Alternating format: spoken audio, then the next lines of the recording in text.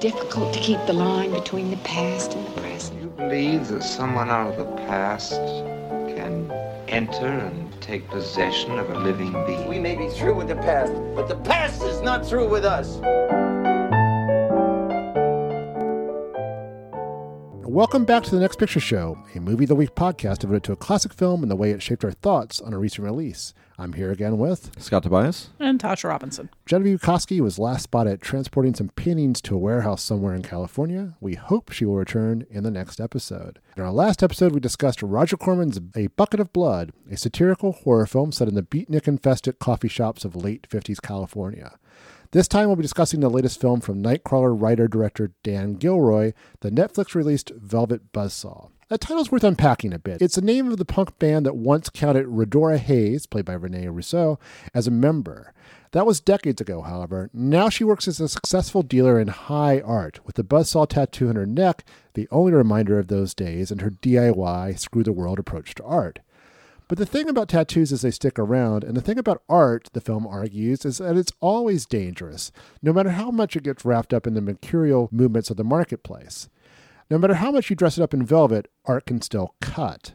That's the controlling idea at the center of a sprawling movie that only reveals itself as a horror film pretty deep into its running time, after introducing characters like a fussy but principled critic played by Jake Gyllenhaal, an artist struggling to create while sober played by John Malkovich, and a curator trying to make a professional transition played by Toni Collette. Also in the mix, Redore's assistant Josephina, played by Zoe Ashton, who discovers both the corpse of her neighbor and a cache of disturbing paintings in his apartment. Ignoring his wishes they be destroyed, she uses them to advance professionally. But when they become an art world sensation, those who acquire and appreciate them start turning up dead. We'll be back after the break to talk about it.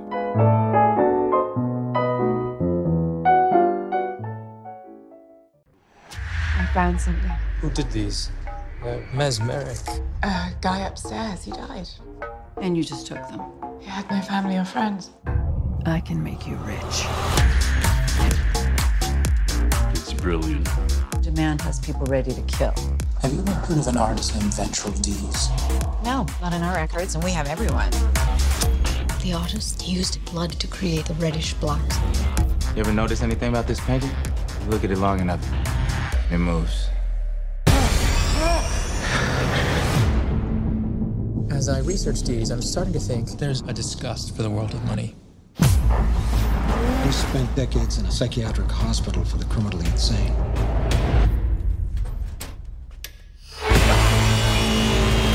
There is some sort of power.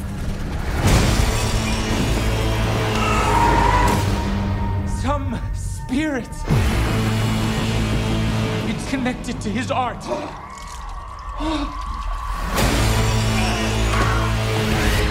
Something truly goddamn strange is going on! Okay, just generally speaking, what did you think of Velvet Buzzsaw? Boo. I'm gonna go with boo. Completely boo. Just complete boo. No, not completely boo. So this movie, when it started out, played for me like an art world version of Robert Altman.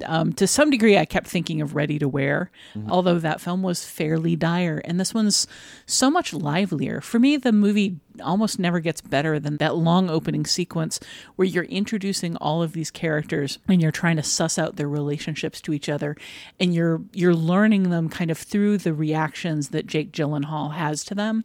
You know, there's the woman that he's attracted to and that he cares about. There are the hangers-on that he's repelled by. There's the person that he kisses up to and the person that he doesn't. And just as each one of these people kind of drifts into his orbit, you see him through their eyes, you see them through his eyes. And it's all so fascinating and big and colorful.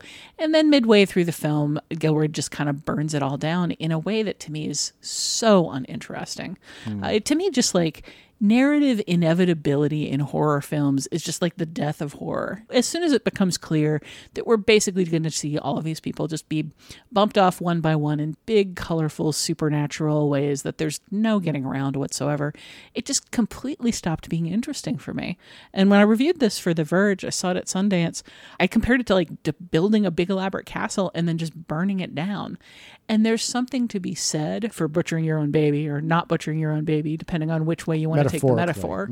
Very, very metaphorically. I'm going to say there's nothing to be said about that. That's terrible. Well, you can go talk to Alan Moore about it. Oh my gosh. But this world is so much more interesting, to me at least, before magical, hand-wavy Hoobajoo comes along. I mean, at Sundance, I heard a lot of people comparing it to Final Destination movies. Not because it has these super elaborate, gimcrack ways of people dying, but because it has that sort of dreary inevitability of, here are a bunch of fairly loathsome people, and here they all are, like, inevitably dying in ridiculous ways. And all you're really supposed to care about is the form of those deaths. But the world was so much more interesting before all that started happening. We should mention also that while most of it's set in Southern California, the opening is at Art Basel, the annual Miami art gathering thing, marketplace, whatever they call it. Not my world. So I'm with you, Tasha, where the opening is the most interesting part. And also the part of the way it's shot. Robert Elswood is a cinematographer. He just shot Paul Thomas Anderson's early films and a bunch of other stuff too. And these characters are interesting. You get to know them, and you kind of suss out their relationships. I think Jake Gyllenhaal's character is compelling and complex, and we'll get into that a little bit more. And then once the horror elements take over, there's kind of an inevitability to it. I don't think it's particularly well staged as a horror film either, or particularly sure-footed as to what the genre wants or needs, or where it needs to go with that. And I don't know that we necessarily get a case for why these paintings and this painter is sort of being used to illustrate the danger of art and so on. I think it kind of falls apart, but I think it's a noble effort. It's a really interesting effort, and I'm going to throw out also that it's the kind of film that, failings and all, Netflix has kind of opened up a marketplace for it in a way we wouldn't necessarily have seen this if it weren't for the Netflix being an outlet for this. I mean, Nightcrawler wasn't in it. I mean, this is so comparable to Nightcrawler. It is, but Nightcrawler's better. Yeah, it's better. But I mean, this is the same. This is the same Gilroy and Gyllenhaal. Sure, middle low budget. A dark. But I think that's easier to sell as a genre film than this is. I also think Nightcrawler is so much more hard hitting about its messaging. It's a better movie. I'm not just saying that it's better made. I'm saying that it just has such a stronger conceit about what it's trying to do, and it brings it across so much more clearly and in such a daring way. I mean, that movie was a little bit of an art house darling, just because people were like, I haven't experienced something like this before. This, you can't say that about Velvet Buzzsaw. You've experienced this before. You've just experienced it as two different movies that were better, that in this case kind of got cut in half and smushed together with some sloppy paste in the middle. But they both have really strong, dark log lines. I mean, if you just talk about Velvet Buzzsaw being a movie about this art that's been left behind that wreaks all sorts of havoc on the people who acquire it and view it. I mean, there's something kind of interesting about that idea. But I think I agree with both of you in terms of, I just don't think Gilroy is that strong a filmmaker when it comes to horror. I mean, there's it's one thing if it's perfunctory in that Final Destination way and it has this boring inevitability, but it becomes boring because he hasn't really thought of ways to make it exciting. It's not really what he does well. I think he's much more at home in the Nightcrawlery aspects of the film that we get in the first half, where we're just getting much more of a dark portrait of the art world and how it operates and how he's clearly done his homework. I mean, I learned things about the world of art that I didn't. But art dealers and critics and this incestuous kind of almost fraudulent relationship that they have to each other, and the arbitrary value that gets assigned one group of art over another. I mean, all of that works pretty well, but I think just generally it's very hard to sustain a satire, or make any satire, but sustain a satire of the art world. I think of like Terry Zweigoff's Ghost World versus Terry Zweigoff's Art School Confidential. I mean, Ghost World has that nice, hilarious bit with Ileana Douglas as the summer school art teacher, and it's just. But then when he moved to Art School Confidential, which is a film I like and defend, it still feels like it's stretched way, way too thin, because taking shots at the art world, particularly modern art, it's a little too easy. It might be too easy. Watch this, Sasha. The two things I really like most about this film is it premiered on Netflix and it was shot on digital, which is both I feel like are the future. Those are great. Was it shot on a phone too? I like when they're on phones. All right, go ahead, Sasha. This is going to take you by surprise, Scott, but I disagree with you there. Oh, okay. Which part? Oh, all of it. All of it. God. Your opinion. I was like agreeing how could you disagree? I was like agreeing a good chunk of what you said. No, I'm kidding. I disagree that it would have necessarily been stretched thin. I think that these are potentially rich characters in a complicated, interesting world. And I think there are a couple of different directions that he could have taken it that would have been very different and both potentially fruitful. Some of the beginning reminded me of Robert Altman, and it could have just been like a complicated, ongoing scene study where we get to see how all of these different characters, these different, I think, interesting and well-established characters play out around this, new gold rush of this valuable art. I also was sometimes reminded of Christopher Guest's scene movies, particularly Waiting for Guffman and A Mighty Wind. And he could have kept it like light and just like done it as a full-on parody, kind of telling a small story, but making fun of these people in different ways. Not to jump too far ahead, but Bucket of Blood has a whole bunch of different complicated characters that we don't get too deeply into, but that are mostly treated very lightly. And this movie could have played that out in that direction. Just, I'm in a place of so many different things could have potentially been done with this, and all of them would have been more interesting than, and then everybody dies in elaborate ways, involving a lot of CGI. I agree with that, though. I mean, when you're starting this movie with a character named Morph Van de Walt, I mean, you're not necessarily taking the lightest possible hand to any aspect of it, right? I mean, so I think I was at least pleasantly surprised that as much of a cartoon as Gyllenhaal's character was, and as, of course, sensitive as all of us are to him being a critic and that the depiction of critics on screen. I mean, I was the best part of the film is that character. I think he's got a kind of interesting amount of, he's got some integrity, he's got some vulnerability, he certainly has lots of pretension. There's a line of his that's a very good laugh line in the film that really hit me, which is when he said that, talked about critics further the realm they analyze. Like, yeah, finally you get it. Finally a film that gets it.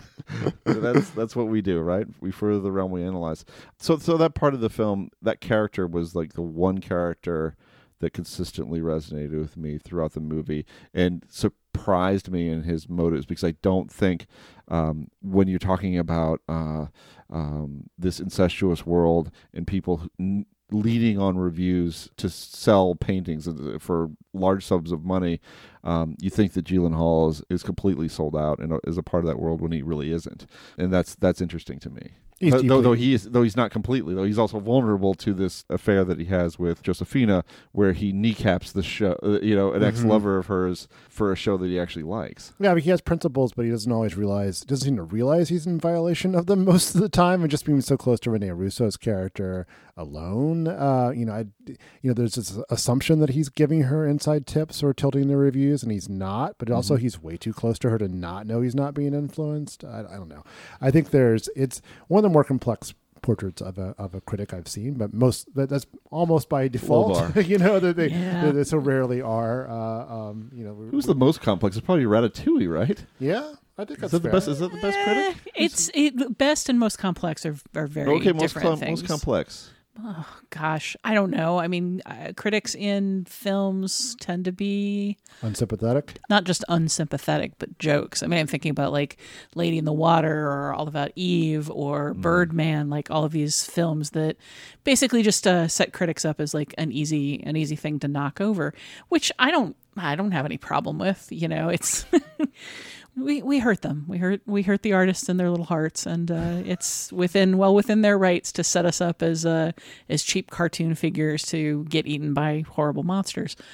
But that said, this may be the most complicated portrait of a critic, because I do think that some of the things that he says, like, we further the realm that we analyze, I do think that that's a laugh line. Of course, absolutely. But I identify with that laugh line. It hits me in a. Do you identify with it as like something that you believe, or do you identify with it as something that he believes? It's something that in my most pretentious moment, I believe.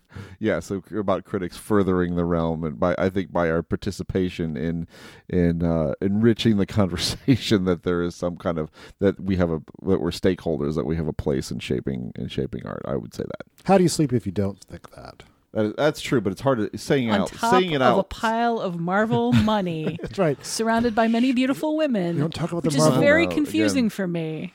Loud part, quiet part, loud on that too. You don't talk about the Marvel money, Tasha. No, not the Marvel money.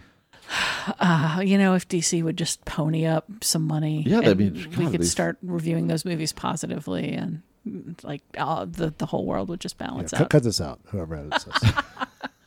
So I do think I don't know that I see Morph as nearly as sympathetic as you do. Like I think he's kind of a hollow balloon, and I feel like the fact that we're kind of part of our introduction to him is his passion for Josephina, his like authentic empathy for her, his excitement about her, being free of her cheating boyfriend and being free for him, is immediately complicated by the fact that he has a live-in lover that he's just like shoo out the door the second she's available. And I feel like that's the way that all of that is handled kind of gives us this view into him as a very shallow person who wants what he wants and thinks that what he wants is inherently more important than what anybody else wants. I don't see him as a sympathetic character. I see him as a very interesting one. I mean, he's more sympathetic than anybody else. I mean, there's a bunch. This is their whole gallery of terrible people in this movie. Who's like more sympathetic than he is? Maybe is it Coco? I think that she's a little bit more sympathetic because she's been kind of kicked around from one place to another. She's may have to move back to Michigan. A horror of horrors. Yeah. She's also not a character. She's a narrative tool. Daveed Diggs' character doesn't I'm going seem that so far down the cast list because I think at the top nobody is sympathetic, right? I mean, I sympathize with Josephina somewhat, both dealing with her scummy boyfriend and with her desire to get ahead, given that Redora is never going to give her any means to do that. But at the same time, she is kind of at the heart of the movie's like worst and least ethically defensible position, although that in and of itself is really worth discussion. I feel like the artist, Vetril Dees, is the artist who dies and leaves behind this phenomenal body of work, is probably heavily based in Henry Darger, who was, famously died in his apartment, leaving behind hundreds of paintings and something like 15,000 pages of handwritten manuscript, which has all been, recovered and analyzed, and much of it's been published after his death. I really think that this film raises some interesting questions about who owns art. Does Vetril Dees have the right to tell the world to burn his paintings when his paintings demonstrably have such emotional effect on people? Like, does he have the right to claim, legally, of course, he has the right to claim that people should do whatever he wants with his possessions after his death. Like, that's a fundamental tenet of law, is that you get to say who does what with your possessions. But like ethically, morally, artistically, does he have the right to demand after he's gone that these things be destroyed? I think that the film raises that question and doesn't do anything interesting with it. But that's something that I would love to see this film delve a little further into, either through these characters or through a narrative that just doesn't just say, yup, he has the right and he's going to kill anybody who gets in his way. Brief aside, I thought of Darger too. The actual paintings themselves reminded me of this work by this artist named Bert Schonberg, to bring it full circle, who did paintings for Roger Corman for his nice. Edgar Allan Poe films. But the paintings are odd. It's always difficult to say, here's the most beautiful poem in the world for this fictional creation. And then if it's not the most beautiful poem in the world, you're going to, have viewers scratching their head. And I think with these paintings too, they're not quite as affecting or strange or as entrancing as everyone around them seems to think they are. I actually found some of the other artwork in the film more interesting too, which was, I think we'll get too sidetracked if we get into that, but I did really love the set piece that was basically obviously supposed to be like the artist's childhood home, down to the TV that, what we were watching on TV and everything too. But, right. Yeah. What did you think of Hobo Man? I thought Hobo Man was cool too. You wouldn't have put him in cold storage. No. And in some ways, I think the Dees paintings were the least compelling artwork we encounter in this film. Yeah. I think that's fine, though, because I think the way we see everybody respond to them can be taken as an indication of the supernatural hoobajoob going on in this movie. And in a way, if they were more beautiful or disturbing or compelling, you'd feel less of that kind of supernatural vibe. The fact that some of these paintings are maybe a little banal and that people still react to them like, they've been struck by the hammer of lightning from the gods gives it an interesting effect, I think. Here's the difference to me. It's definitely a bugaboo of mine when you have movies that say, here's this brilliant work by an artist, and then you see it. I call it Mr. Holland's Opus syndrome, where it's like here's I call it Rent syndrome myself. Okay, well, in any case, I'm going to stick with Mr. Holland's Opus, right? Because in that movie, here's a guy who gives up this brilliant career to teach a bunch of high school students, and then finally they get to the end, and you get this original composition, and it's god awful, right? Terrible. It's and there's so many examples of that, of just like bad poetry, bad dancing, bad movie making, bad whatever that's supposed to be brilliant. However, in Velvet Buzzsaw,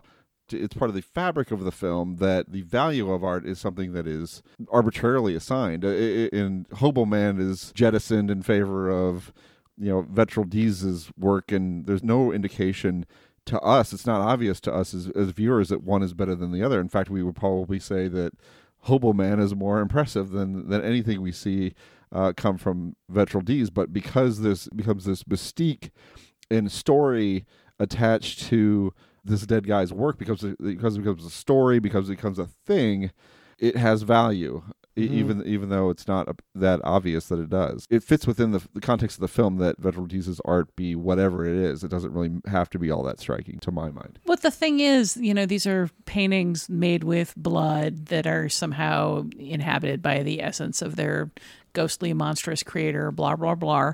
So, which complicates it. Like, they're hazy. They look kind of hazy, right? But what you're talking about is a potentially very interesting sort of narrative thing where specifically the story is what gives them value. The contextualization, the crafting of this narrative around them is what gives them value. And then people seeking them is what gives them value. People coveting them is what gives them value. But the film has that going on in kind of simultaneous parallel with, it's magic. And I just find the, it's magic part just so much less interesting. I don't think it just comes down to like, it's the narrative, it's the craft, because before that craft exists, everybody who lays eyes on them gets all gawpy, morphs, just fundamental emotional reaction to them is so powerful. Daveed Diggs, who seems like the most principled person in the film, to the point where he does actually abandon this whole messy art world at the end and go back to his collective, like has a profound emotional reaction to them that is not explained by rarity or narrative. With him, I felt he was kind of misused and not really as much of a presence as you'd hope for an actor of that caliber. But that moment when he is just sitting there looking at this painting that is affecting him and that is moving in some way, like literally moving, that was a really nice little moment, like late in the film, which was not full of nice moments. And the little connection that he has with John Malkovich as peers, where they're both looking at the painting together and just sort of taking it in. Like the fact that the same work can have the same effect on this drunken, cynical, like angry person who's kind of outside of his own art, and this young up and comer who's very into his own art and is about to break big. It's kind of a beautiful moment. I love Malkovich in this. I mean, it's this type of role that he plays a lot, but he plays it to perfection every time. This cantankerous, the artist. Well, he's an artist in this one, but I've seen that. Like I said, the drunken Malkovich type I've seen many times, but I was happy to see him here. And he kind of disappears from the film until the final shot of him drawing on the beach, which is a nice image. Yeah, I was going to ask, speaking of Malkovich, what you guys thought of that. I have heard from a lot of people who thought it was dumb or pointless or empty, but to me that was one of the more poignant moments of the film. Yeah, kind of a mandala thing where it's it's truly art for art's sake, because it's not going to last and not going to get sold and it has no market value. It's just there to do it. And it's, I mean, one of the few positive things Redora does in the film is send him away and tell him to stay away until he can make art for himself again. And then you see that outside of like all of this cynical manipulation and all of this like brokerage and money chasing, like he has reached that point all on his own. And the fact that we see that from above, that we're not like down there, like watching his face and hearing swelling music, and it's not a big sentimental thing. It's just this literally loopy moment that he's having. I just really enjoy that moment. All right, we'll end on a positive note, and we'll take a quick break, and we'll return to talk about connections between Velvet Buzzsaw and Roger Corman's A Bucket of Blood.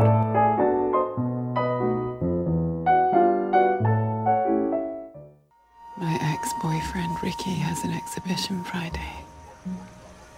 He's a hack. A bearded downtown poser. He hasn't had, like, an original idea in his whole life. On top of which, he steals from everyone.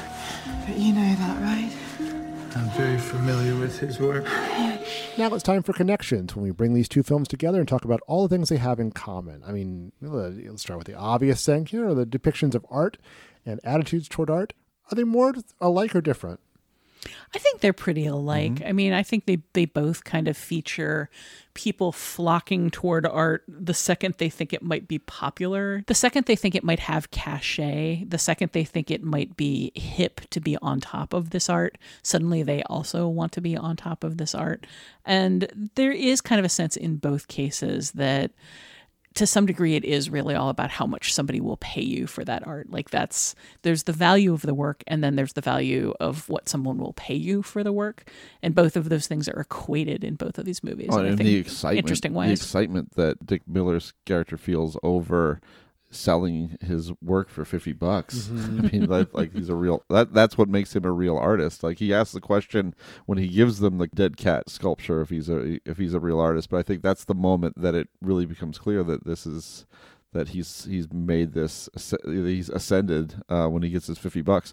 One interesting thing they have in common too is having this really is they both have this really strong arbiter of taste. In Velvet Buzzsaw, it'd be Redora, and then it would be Maxwell in A Bucket of Blood. These very powerful figures who are at the center of this scene, who get to be out front declaring what it is that people should be seeing, what it is that people should find important. They're the ones who are bestowing value on these works. Yeah, I mean, I think the tension in both is the same, and it's pretty simple. It's like, art is this wonderful, immortal thing. I understand it is, life is but a hobo bumming anyway, but graham crackers and all that. But at the same time, in the world we live in, the value also comes from what you get paid for it and what you pay for it. And that's in its own way, just it's gauche to even talk about that kind of thing, but it's also the thing that you're not supposed to talk about that's also kind of at the heart of it as well. I think that both in their own ways are quite smart about that, because I do think that the best part of Velvet Buzzsaw is the navigation of that world of high art and the money that comes with it. Though that's a kind of a difference though between the two films too, is money, and that I don't think that Dick Miller in Bucket of Blood really has thought so far ahead to the point where art can enrich him. He just wants to be not a busboy. He wants anymore. the legitimacy of He wants $50. legitimacy, Yeah. but for the characters in Velvet Buzzsaw, money is everything. I mean, they chase it very passionately, and the art itself is just a vehicle to get them the riches that they have coming to them. Or they've confused the feeling of artistic accomplishment with monetary validation. Like the two feelings have gotten so tangled up for them. If you want to be a little more charitable than just saying they're after money. It's also, I mean, it's important that Velvet Buzzsaw spends actually very little time with its artist characters. Like, we know what's going on with Malkovich and Diggs' characters, but we don't spend a lot of time getting to know them compared to the amount of time we spend on the brokers and the sellers and the gallery owners and the critic. All of these people whose livelihoods come not from art, but from like, para art relationships, from buying and selling and broking and driving up the value. You're so close to going into makers and takers speech here. As we tilt further to a right-wing podcast. I need to not do that because it will inevitably come out in beat poetry voice again, and then we're back at the top of the podcast. I think another similarity is that I don't think Walter's art is all that impressive either. Like there's something to the kind of porelessness of that dead cat with a knife in it, like balanced up in that weird way on its paws, which every time they did that, I was like, no, it's meant to lie on its side. It's even got a flat side for lying on. No wonder the damn thing tips over. But when people start seeing his later statues with their weird, distorted, gross, inhuman faces, and they all react exactly like the characters in Velvet Buzzsaw reacted to Deeze's art with just rapturous, like, oh, so impressive, so beautiful. It is kind of the same thing, that sense of like, what are they seeing that I'm not seeing? And there's a weird little like FOMO feeling there. There's a weird little Emperor's New Clothes feeling there of what are they appreciating in the art that I'm not seeing in the art? All that is true. And weirdly, the case in like Velvet Buzzsaw, where we can see the extraordinary amount of effort that went into a piece, again, going back to Hobo Man. Do you just want Hobo Man for your home? You're very taken with Hobo Man. This is a robot that's been constructed here. This took a lot of sheer technical know-how to produce this work of art. This is not... It's like a spin-off waiting to happen. But he needs to get on an omnibus and go like represent artists and art. Not some weird sphere. Anybody can do a sphere, right, Keith? Sure, yeah. I kind of like the sphere. I like the comforting humming noise it makes. Yeah, unless you put your arm in there. I don't have any need to put my arm in that have whatever thing. Weird experience you're supposed to have. I think it's kind of fun that they don't, apart from obviously horrible murder. And I think at one point you get a shot implying that there's fur down one of the holes. Like, for the most part, you don't really get to find out what that experience is. And I think that's kind of fun that they leave that up to the imagination. The sphere also, I think, enables one of Velvet Buzzsaw's, no pun intended, maybe most cutting scenes, which is, after Gretchen, Toni Collette, gets her arm ripped off by it, the whole business with everybody thinking her corpse and the blood around it is art and people interacting with it as art. Like, you want a statement about art, and especially about modern art. That's a Nightcrawler-worthy cruelty that's also very funny in a dark way. Yeah, it almost feels like an escalation of that sort of thing could have been a better final act for this movie. And I just also think, like, I don't think that movie The Square is like the greatest film ever made, but like as a picture of that type of modern art in like highly conceptual, that film is so much smarter about that than Velvet Buzzsaw. I do like that movie. Yeah. Violence. Let's talk about violence. Yeah, I love violence. Let's talk about deserving versus undeserving victims. It feels like it's tough to say that there are any undeserving victims in either film, but I feel like we're supposed to take a certain amount of pleasure with all the various ways characters are off in Velvet Buzzsaw. Is that fair to say? Are you sad when any of the characters disappears from the film? Sad. No, I mean, because he's created such a gallery of unlikable people that I wasn't sad that they came to bad ends. I just wasn't that invested, which I think is tied to that. Yeah.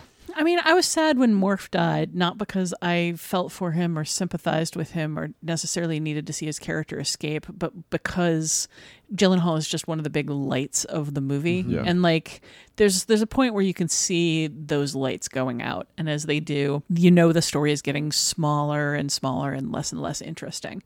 And I wanted his commentary on it. I wanted his observations on it, like as a very vocal, verbal character with these great, ridiculous turns of phrase and this immense pretension that he was carrying around.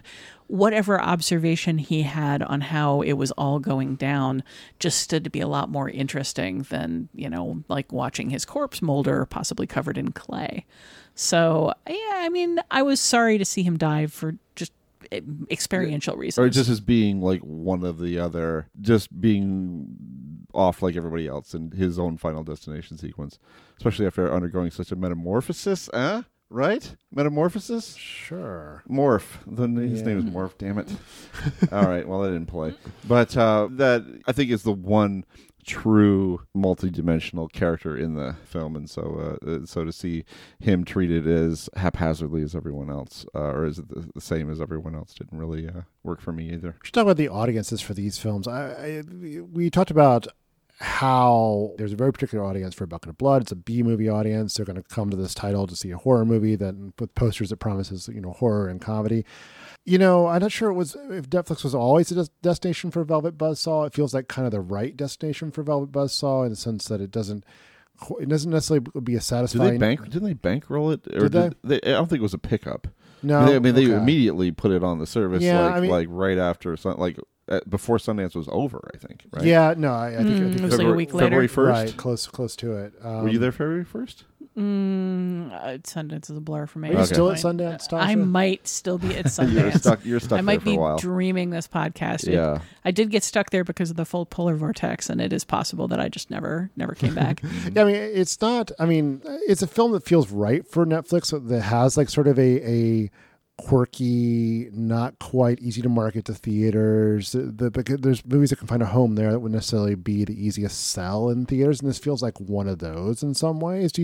Does that seem like in a way there's an audience first approach here in the same way that there was in building films, but from the title backwards for AIP? It's just the piece of content that people watch that weekend. Sure, because it will be the featured thing. It's going to have a couple of big names of the cast, sort of a grabby premise with some promise of horror, so you're going to get those people in. I don't know if it's going to be I think it was like a satisfying experience for folks, but I don't think what's interesting and frustrating about Netflix is you rarely have like a word of mouth Netflix hit. It's just going to drop, and people are going to watch it all at once, and then it's just going to be banished to the land of wind and ghosts. So I think there is a word of mouth element too. The paradox, the Cloverfield paradox. That was an event for literally that night, and then that was the end of it. Yeah, but that was an utterly terrible movie. It was a completely forgettable film. Are people going to like this thing? Velvet Buzzsaw? I just want to take issue with the whole word of mouth hit thing. I think there is a lot of like word of mouth passed around. I've seen a lot of commentary on the Ted Bundy tapes. I feel like Russian Doll. These aren't theatrical films, but Bandersnatch was always planned as an event, but the degree to which it kind of hit the blogosphere and like people were writing about it all over the place and collaboratively dissecting it. It's not a rollout like an art house film is. It's like it's all you're getting it on the services it's going to be on, and it's not going to be like gain and open in different cities each week or something like that. You're really going to strike hard right away, right? Sure, but the Bird Box also seems like it was a pretty big word of mouth hit, and because you have the opportunity for that accessibility, it seems like you have a lot more freedom for a word of mouth hit than you do with a film that opens in New York and LA in one theater, and then the next week like a little more in those cities, and then maybe the next week it's in Chicago, and then Middle America might get it a month later. Like it's harder for something to maintain word of mouth over that period of time than it is. I'm sure that there are people that put Bird Box or Bandersnatch like on their watch list and still haven't gotten around to it, but they probably did that because that those titles were inserted in front of their eyes in like interacting with Aunt Tilly on Facebook or like around the water cooler or whatever. I think word of mouth is still a thing, but I think to get to your point, this movie feels like a tittillating, dumped thing in the same kind of way that AIP movies did as the second half of a double feature. This movie feels like a double feature.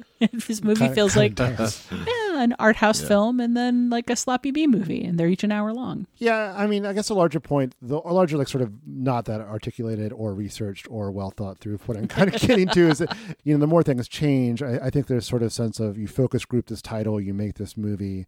I think at the same time, I think Netflix has a sense of what will play and what won't play. And, you hand us this weird art world satire for under a certain budget and with certain stars. We promote it a certain way, we're going to get the plays we need to get. whatever those are. Not that we even know what those are. Well, that's a critical point, though, that we don't know what that is. Yeah. They can tell us whatever they want about how Velvet Buzzsaw is doing. We have absolutely no idea. I heard 40 billion people. That's incredible. Yeah. Even more people than there are on the earth. That is a lot of views. Granted, that's only 20 billion accounts. They just all watched it twice. I do think, Keith, I would like to believe that that's true. I would like to believe that there are people at Netflix that are doing the Roger Corman, like, as long as it comes in under this budget, you can do whatever art you want kind of model. But I don't think that model works anymore, because I don't think that it's clear at all how Netflix clicks, and Netflix, I watched 25% of this versus 50% of this versus all of it 12 times. It is unclear what the relationship of that is to a film's value for Netflix. Netflix's current model just really seems to be shovel as much money in the direction of name creators as possible, in the hopes of like building up an original library before all of its library either gets taken away by other people's streaming services or just by being priced out of the market because there's so many streaming services competing for something like Friends.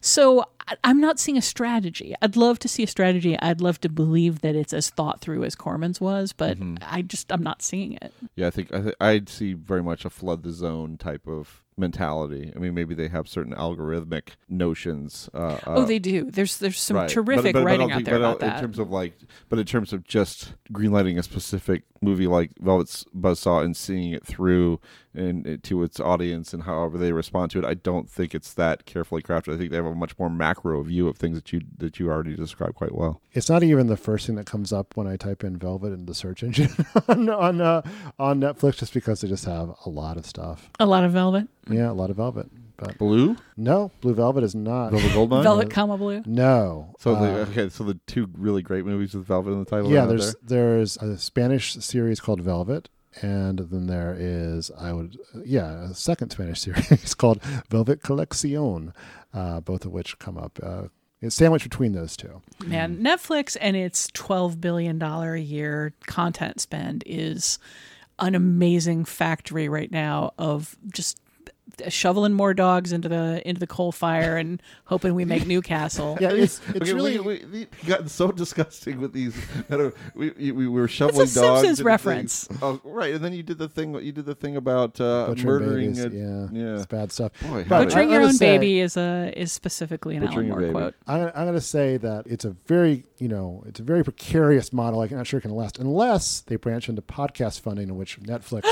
Oh boy, do we love Netflix! Oh, that would be great. So, we would all like to be sleeping atop a big pile of Netflix money instead of MCU money. Well, on that note, I feel like we're straying too far from the world of art and murder. But there's plenty to talk about. We hope to hear more feedback from you, but we'll put out that call before the end of the episode as well. That being said, if you want to see A Bucket of Blood, it's easy but also hard. It's fallen into public domain, so there's like a lot of crappy looking copies out there, like the ones on Prime or that I tried. Or you could actually see the VHS tracking rolling through it, and it sounds bad. There's some cheap DVDs. There is a good DVD included on the box set, the Roger Corman collection, which will cost you $25, which is a con. Pro is, I think it's like 8 or 10 movies, and there's some really good ones in there too, including The Trip, The Wild Angels. Wow. A very strange movie that's not great, but I like, called Gas. So anyway, if you are in a DVD acquiring mood, I would recommend that. And quasi-legal, but there's a version on YouTube that looks pretty good that might be from a legitimate DVD, so you're not really supposed to be watching it on there, but, don't blame us if you do. As for Velvet Buzzsaw, it's on Netflix. You can watch it on Netflix. The future of watching everything, anywhere, ever. We'll be right back with your Next Picture Show.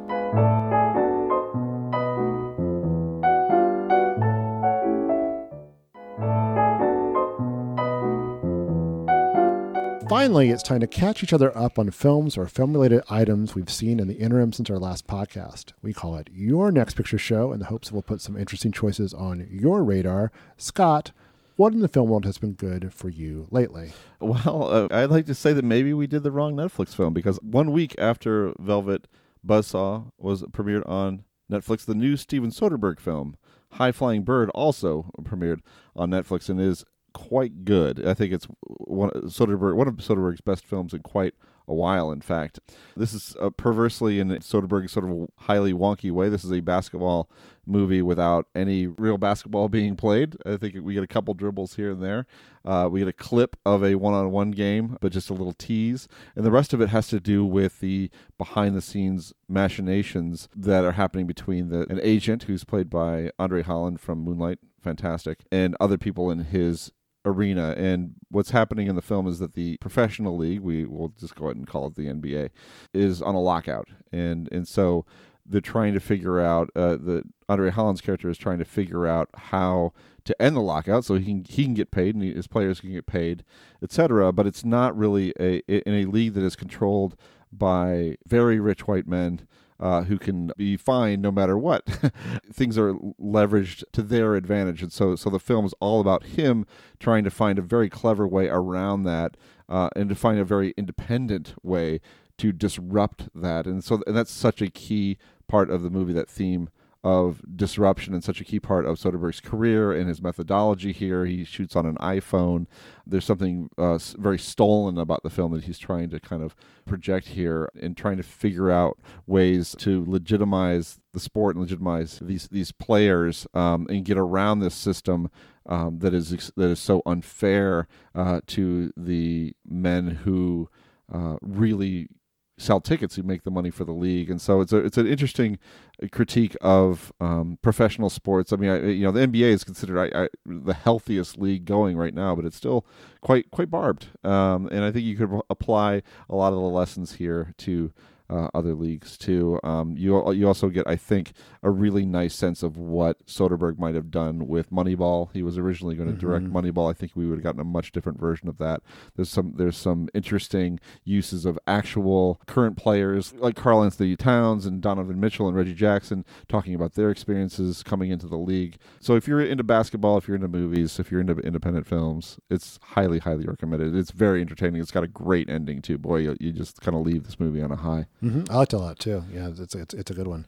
And you liked it in spite of it being shot on an iPhone. I did. I'm not thrilled. I do wish that he had at least maybe shot it digitally rather than on a phone. It bothers me, the look of the iPhone camera, especially when it's not necessary. It felt great watching Tangerine in that respect, and I can see the thematic importance of maybe of shooting on an iPhone and giving you that feel of giving you that disruption feel all the way down the line, but.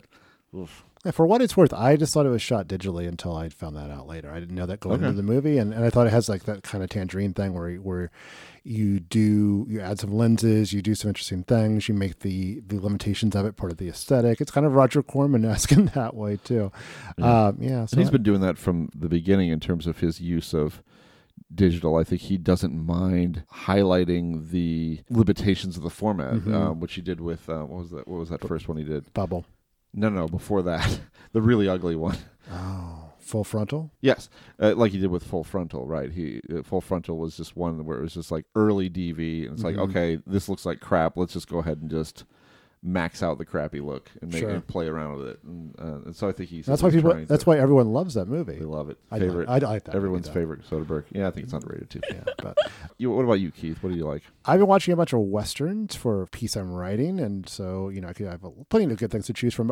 Here's one that maybe gets the edge for my recommendation just because it just came out on Criterion Blu-ray. It's Samuel Fuller's 40 Guns. And I know they're sort of like, we always have to posture like we've seen every movie ever. And I kind of like that there are some great films out there I haven't seen yet. I love Samuel Fuller. For some reason, I've never gotten around to this one yet. What a fantastic Western it is. It stars Barry Sullivan as sort of a gunslinger turned lawman who has to seek out some killers, and he comes to a part of the country that's kind of run by the imperious local land owner, played by Barbara Stanwyck, who's amazing in it as sort of this female boss who bosses the 40 guns of the title, who we are introduced right into the frame one by one, and later seen eating dinner with Barbara Stanwyck at a table for 40, and it's amazing. I mean, Fuller loves to go a little bigger, and he loves to keep things raw and and just sort of like very like two-fisted poetry of his films, and it's all that's here. There's some really innovative stuff in it too. There's some close-ups in here that's kind of like, clearly got Sergio Leone thinking about how he would make a Western, the same kind of intensity to it that a lot of spaghetti Westerns would pick up on later. There's a shot down the barrel of a gun, which is, pretty much just borrowed shamelessly for the opening credits of James Bond films for years to come. And in the end, it's exciting, but also, as with most of Fuller's films, there's so much emotion to it. It's a moving film. I would highly recommend it. I'm so sorry it played here at the Music Box, and I missed the screening of it. I know, me too. It's black and white CinemaScope, which there's not that many of the widescreen black and white films, and it's just a great look for a film if you can get it right, and it's really appropriate. How'd you see it, Keith? Here. Blu-ray. Yeah, nice. It's like I said, it's out on Criterion. It's a nice Criterion edition, and they have some cool interviews with Fuller's widow and daughter, and there's good stuff on there. Tasha, how about you? Well, a couple of things. One, as we're talking about Netflix and how they make their choices and how they're handling their marketing. The best thing I've read about this recently was an article in the Wall Street Journal with the headline, "At Netflix, Who Wins When It's Hollywood Versus the Algorithm?" Mm-hmm. And that is one of the most insightful and insidery articles I've read about a lot of things that people are very curious about how Netflix is managing its publicity and how it's balancing all of the vast amount of data it's taking from its viewers in terms of how people watch things, how quickly they watch things, how much they watch things, how different people in the household watch things. The article kind of highlights a head-to-head battle going on between the tech department, who is taking in all of this data and saying, based on this, we need to cancel Glow. Based on this, we need to cancel a lot of different shows that people aren't watching. And the Hollywood side, which wants to forge relationships with famous people and seems to be a little less mechanically numbers driven and a lot more, well, we want to stay in bed with this creator, so can we renew their TV show? And it gets at the heart of a lot of the art versus commerce debates that happen in every artistic medium. But, here it's happening just very visibly with two parts of a company talking to each other about what's important about art for the future of the company. And it's a really insightful and interesting read. As far as Sundance goes, it seems like a good year. And I couldn't speak for the money made specifically by films, but in terms of films getting picked up, pretty much all of the films that I really enjoyed at Sundance got pretty quickly snapped up by companies like Neon and Netflix and Magnolia, and a lot of them are coming to theaters. Most proximately to this particular episode of the podcast coming out, one of them is coming to Netflix called The Boy Who Harnessed the Wind. It's the directorial debut of Chiwetel Ejiofor, a tremendously talented actor in a lot of favorite movies of mine. Red Belt most comes to mind, but he's had a long and successful career. And he co-scripted and directed this film from a autobiography and the life experiences of an African man named William Kamkwamba. William has put out a book about his experiences. There's also a children's book version of the same story. He appeared in a TED Talk kind of thing, talking about how growing up as a small boy in the Republic of Malawi, which is in Southeast Africa, he was able to build a windmill that basically saved his village from drought and from starvation. The story plays out. Ejiofor co-stars in the film as William's father, and it's kind of about his family and his village and the community.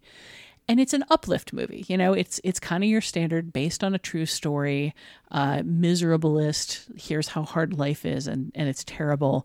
And then somebody with a bright idea who won't let go of his ideals fixes the problem kind of movie. It's very much a feel-good movie. But it's just so much richer than those movies normally are. It really focuses heavily on the community, on all of these smaller characters in this boy's world, on what it's like to grow up in this environment, on what it's like to have to scrape together money to pay for schools because there's no such thing as a public school, what it's like to have the harvest to determine whether you get an education that year, whether you get to go on in life or get left back.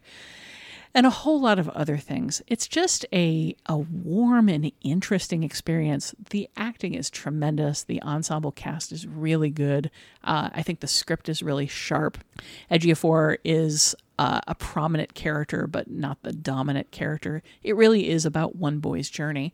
I think this may be one of those movies that gets kind of overlooked, because it's about a true life story of Africa, because it's one of a billion things appearing on Netflix.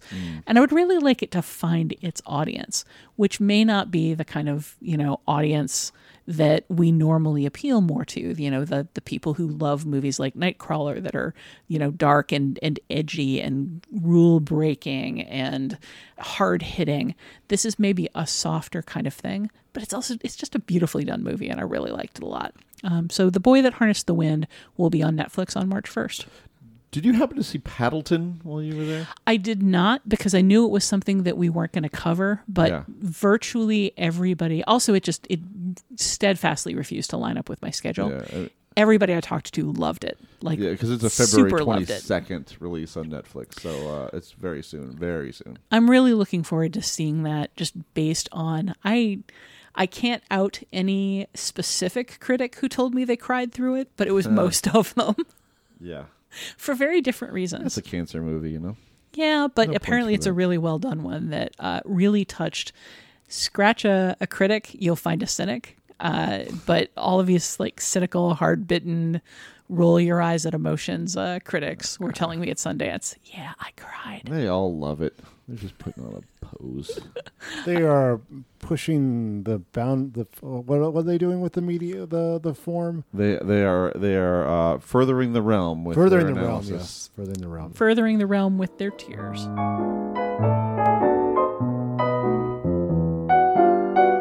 And that's it for this edition of The Next Picture Show. Our next pair will come out March 5th and 12th.